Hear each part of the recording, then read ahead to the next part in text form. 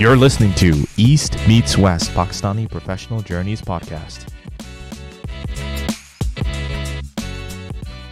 Hi everyone.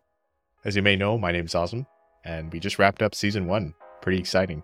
I'd like to thank all the viewers that joined me along the way and stick till the end in watching the videos. There were a few viewers that also provided feedback, which I'm always open to.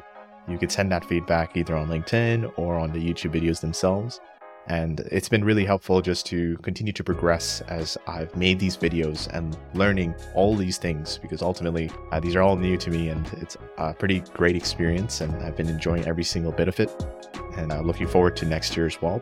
I'd also like to thank all the guests that joined. I know it's a risky endeavor joining a completely new podcast. There's no previous videos to rely on. I thank you for taking that risk and sharing your stories to help assist fellow Pakistanis that might be going through either going to the West or they are in the West and they're still trying to figure it out. Being able to share these stories, I feel, is extremely important so that you can hear what people have done and how they were successful, and you might be able to implement that.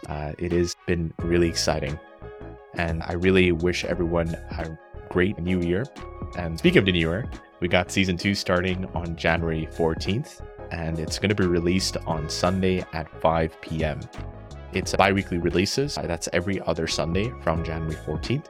And I noticed that there's some people who are not aware that while we do release the YouTube videos, we also are releasing on Spotify, Google Podcasts, and Apple iTunes. In case you cannot watch the video on YouTube, you can watch it while you're on drive or outside in headphones or doing some exercise or whatnot on these platforms. Don't be thinking that you're restricted on YouTube and you can watch it in all these other platforms if you haven't or don't know about that.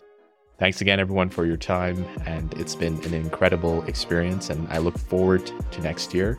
I wish everyone happy holidays, and they are able to really get any goals that they set at the end of this year, in the following year. Keep pushing, and looking forward to seeing you all again next season. Thank you very much.